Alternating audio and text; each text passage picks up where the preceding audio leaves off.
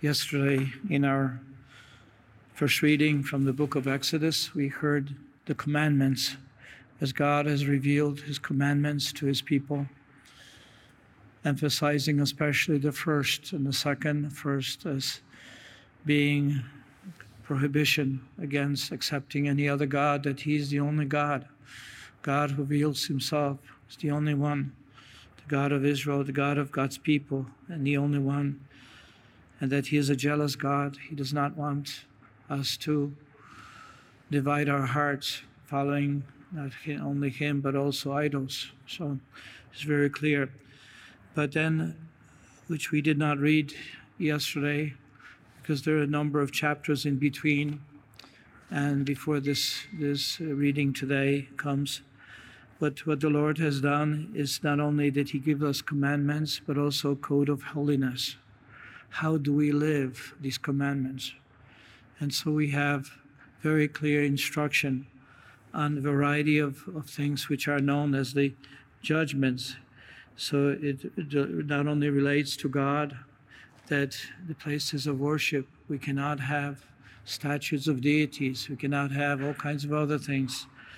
And then the Lord speaks also about the protection of servants, protection of aliens, widows, orphans, protection of young women from being seduced. This is part of that code of holiness. It's how we take care of our parents, how also it's God's instructions on protecting and protecting those who are harmed in any way, or from being harmed or even killed. There's a code of holiness. Laws of restitution. The Lord instructs how people are to live in such a way where you really respect your neighbor, their property, burglary, theft, burning somebody's field. Also, the Lord speaks of the part of code of holiness involves the protection of deposited property. Again, that's this code of holiness. That means that if we accept the commandments of God, which are very clear, and yet also the other types of instructions which the Lord gives to his people, how to protect neighbors' rights, neighbors' property as well. Not only that, but also his and her dignity. So it is this full aspect of God's giving to us instructions how to live according to what he desires and wishes. His 10 Commandments is sort of a summary, but as he unpacks in several chapters, he really wants to make sure that people of God will live in such a way where it's visible, where they cannot hide the fact that they accept God and him the only, and him only. But also it is manifested in how they treat one another. Lord Jesus gave us the summary that there's 2 commandments: the love of God with absolute love, that we follow him, we accept him in our mind, with our heart, with our will, everything that we have. And then the second commandment, which is that code of holiness, is in relationship to others, and to love one another as we love ourselves. That's the second commandment. And so this is what we have. And so now, at this moment, when the Lord revealed these things to the people, and Moses came to the people and related all the words and ordinances of the Lord, the people said with one voice, "We will do everything that the Lord has told us." We'll do everything, which means they accepted God's word. But there's a second portion to this, is the establishing of the covenant. Now, God has revealed himself and how he wishes us to be, but now we accept, and it's called the ratification of the covenant, establishing and ratification of covenant. And how was it made? So Moses not only wrote down these words and the instructions, but also he built at the foot of the mountain an altar with 12 pillars. Built an altar is symbolic of the place of meeting between God and ourselves. That's where we meet. And this is the establishing of the altar. So we meet, just like we meet here at the altar. We have our Lord, who is coming to us at the altar. On the altar, he becomes the truly body, blood, soul, and divinity. In the same way, from the Old Testament, we have this Moses establishing this covenant and ratifying it on the altar. But there's also the other dimension of the altar is the sacrificial lamb, the innocent lamb, the blood of the lamb.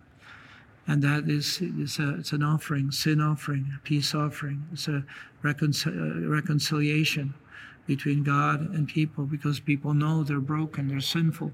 They want to offer a sacrifice. And they offer the sacrifice of innocent lamb. And so this is the second portion of the covenant. Not only we say yes, but also we ratify in the blood of the lamb. And so Moses takes the blood from the sacrificial lamb, not only sprinkles upon the altar, but also upon the people, and establishing the covenant in the blood of the innocent lamb, relationship with God. And God, from that moment, he promises. It's not a contract, because if one party breaks the contract is null and void.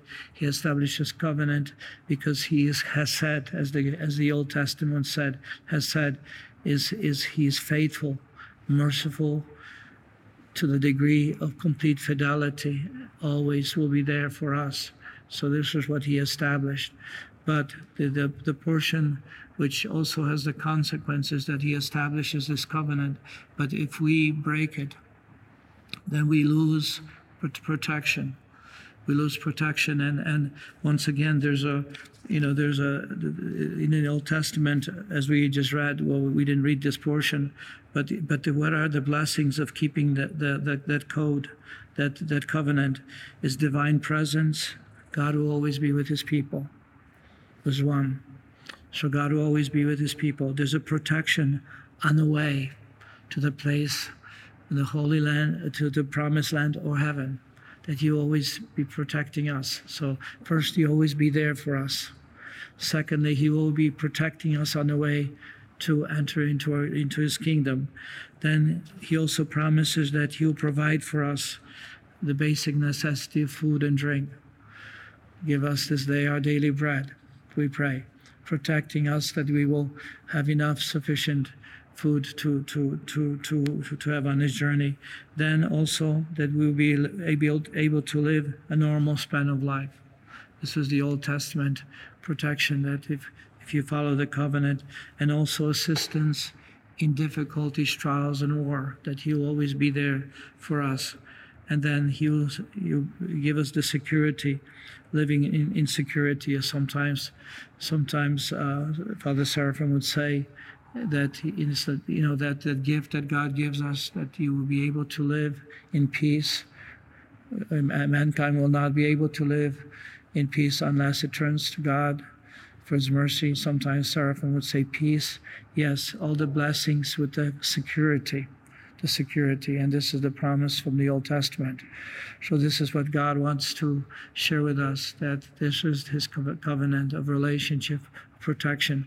But if we uphold to that part of our covenant, if we reject him, if we start having other priorities in life rather than God's, when we put other deities in front of us, serving mammon, any riches, more money, or some form of materialistic pleasures, whatever it may be, as that becomes the part of our life, then we will not receive the grace if we are unfaithful to him. And this is something that the Lord very clearly says. And so when he established that covenant, and then he ratified it, because of the altar, the sprinkling of the blood, innocent blood, he ratifies this, and then people says, yes, all that the Lord has said, we will do. But then the Lord says to us through Moses that the covenant, that this is the blood of the covenant that the Lord has made with you in accordance with all these words of his, and he promises the blessings. But we continue with this blood of the new covenant blood, which is Jesus himself offering himself on our behalf. the covenant new blood. And that's just why at the very consecration itself, we repeat the words. This is the chalice of blood, my blood, the blood of the new and eternal covenant, once and for all.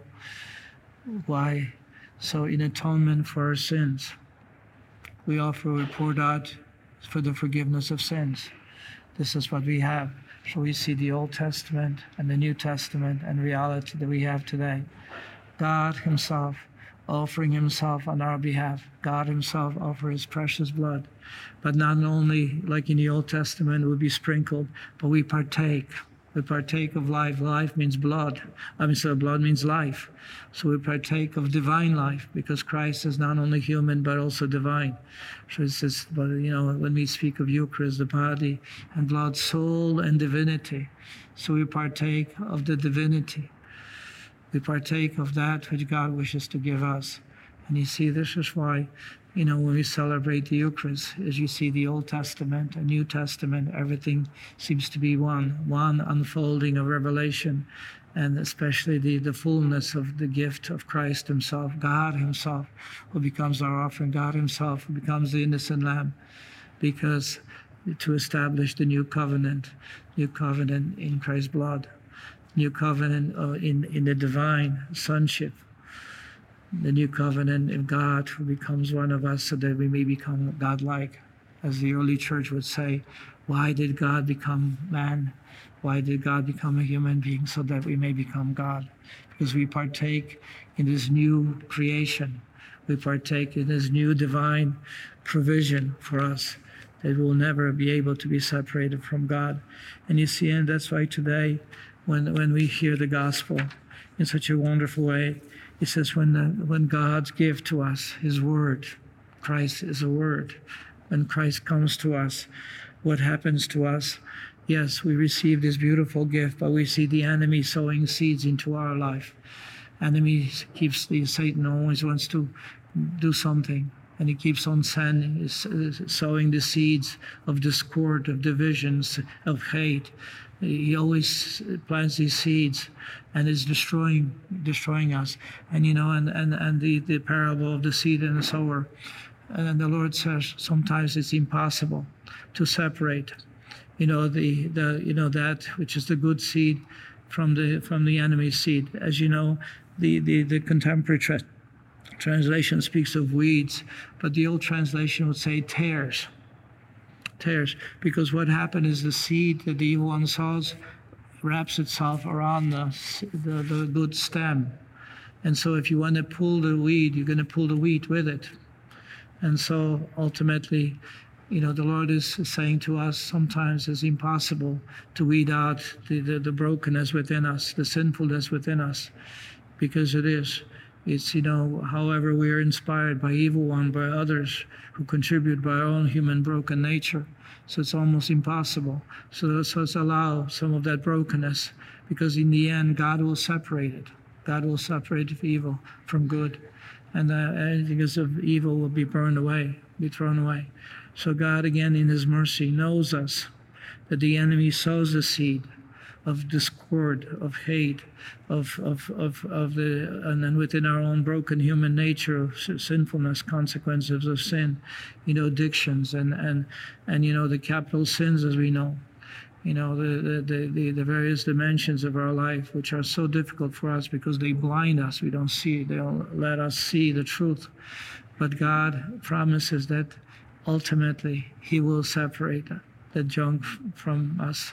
He will separate and he will remove that. And when we enter the kingdom of God, we will enter in that purified state. And even if we're not completely ready, purgatory will take care of it.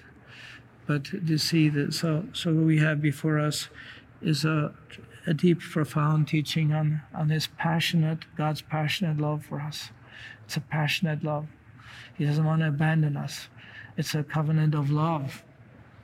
It's a covenant of love, of relationship that will never end. There's nothing we can do to break that love of God. Sometimes people say, I've sinned so much, looks like that the Lord just doesn't want me anymore. He wants to just reject me. It's not possible. It's not possible for God ever to reject us. not possible for us to experience ever the lack of grace. He'll always be giving us, but He also respects us. He will not force it.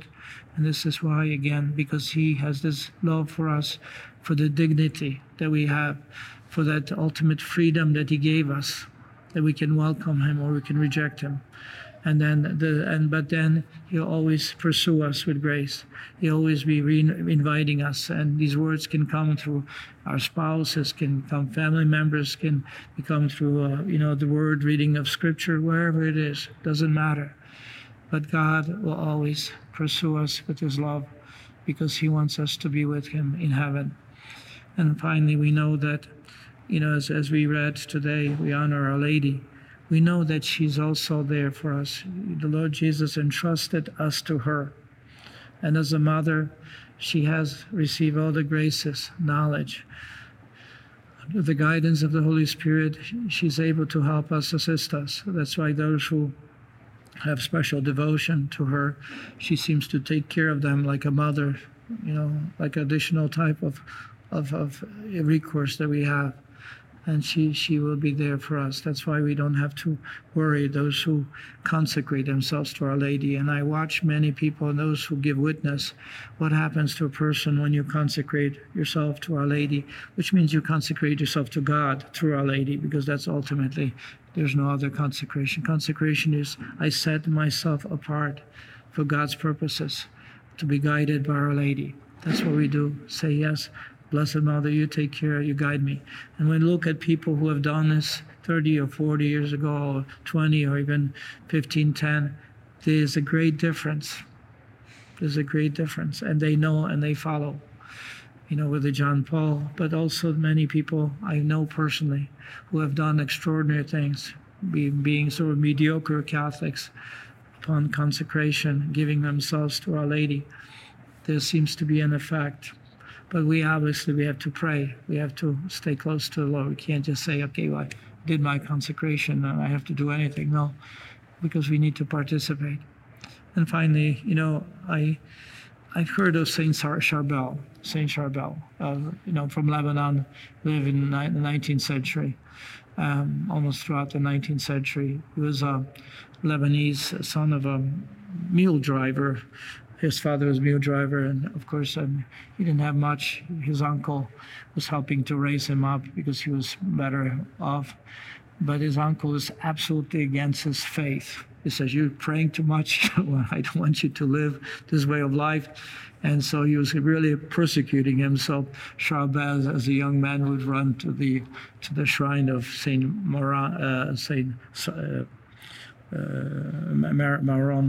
Maronites, Maron in Anania. He would go there and secretly pray and come back home, so that he won't get into trouble with his uncle. But the fact is that this desire to pray pushed his heart, moved his heart. Finally, he joined the monks, the Maronite monks, in a shrine of Saint Maron, and then he became religious priest. And ultimately, his heart was moved. He wanted to be like the Desert Fathers, to live alone, And so he had he had these 3 huts, and he lived one of them. Actually, it's 4 of them. There's 3 additional ones, and the only thing he wanted to do is serve the people who came there. That's all. That was his whole ministry, to serve them. And so in the process of serving them, they would be talking to him and wishing to receive guidance. And His Holiness came through by serving and guiding others to Christ, by serving and guiding others to Christ. So he lived like that for 23 years. And we see that in that simplicity of life, he didn't preach, he didn't have these, multimedia things at that time. But in a special way, just to each individual, just like Saint John Vianney, he became he manifested holiness through confessions, and he was guiding and confessing those who show up there, and whoever they were. So you see how God works. God works through all of us. Whatever we have, if we say yes to Him, He will use us. And why? It's because He gave His Son.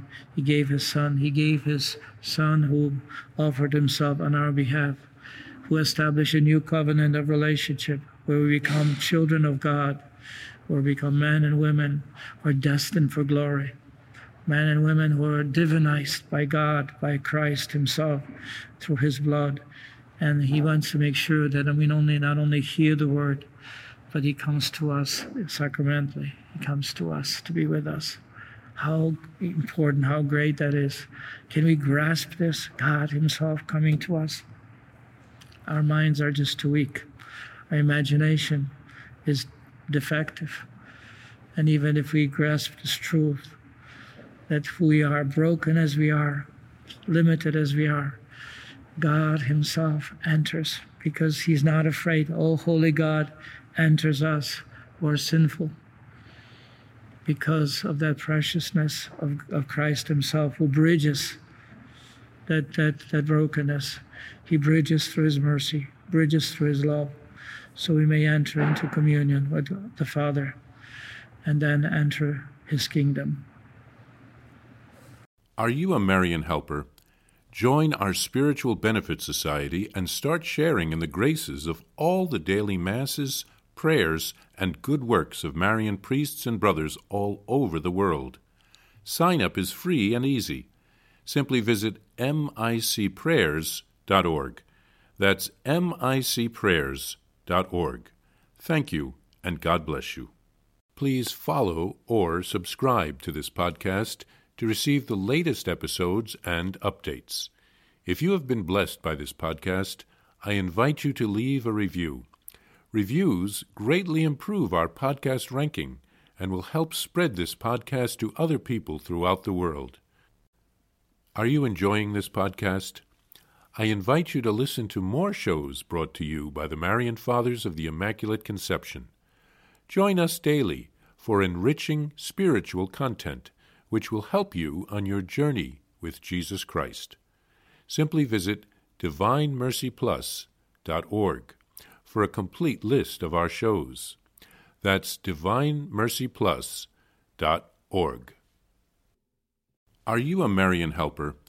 Join our Spiritual Benefit Society and start sharing in the graces of all the daily masses, prayers, and good works of Marian priests and brothers all over the world. Sign up is free and easy. Simply visit micprayers.org. That's micprayers.org. Thank you, and God bless you.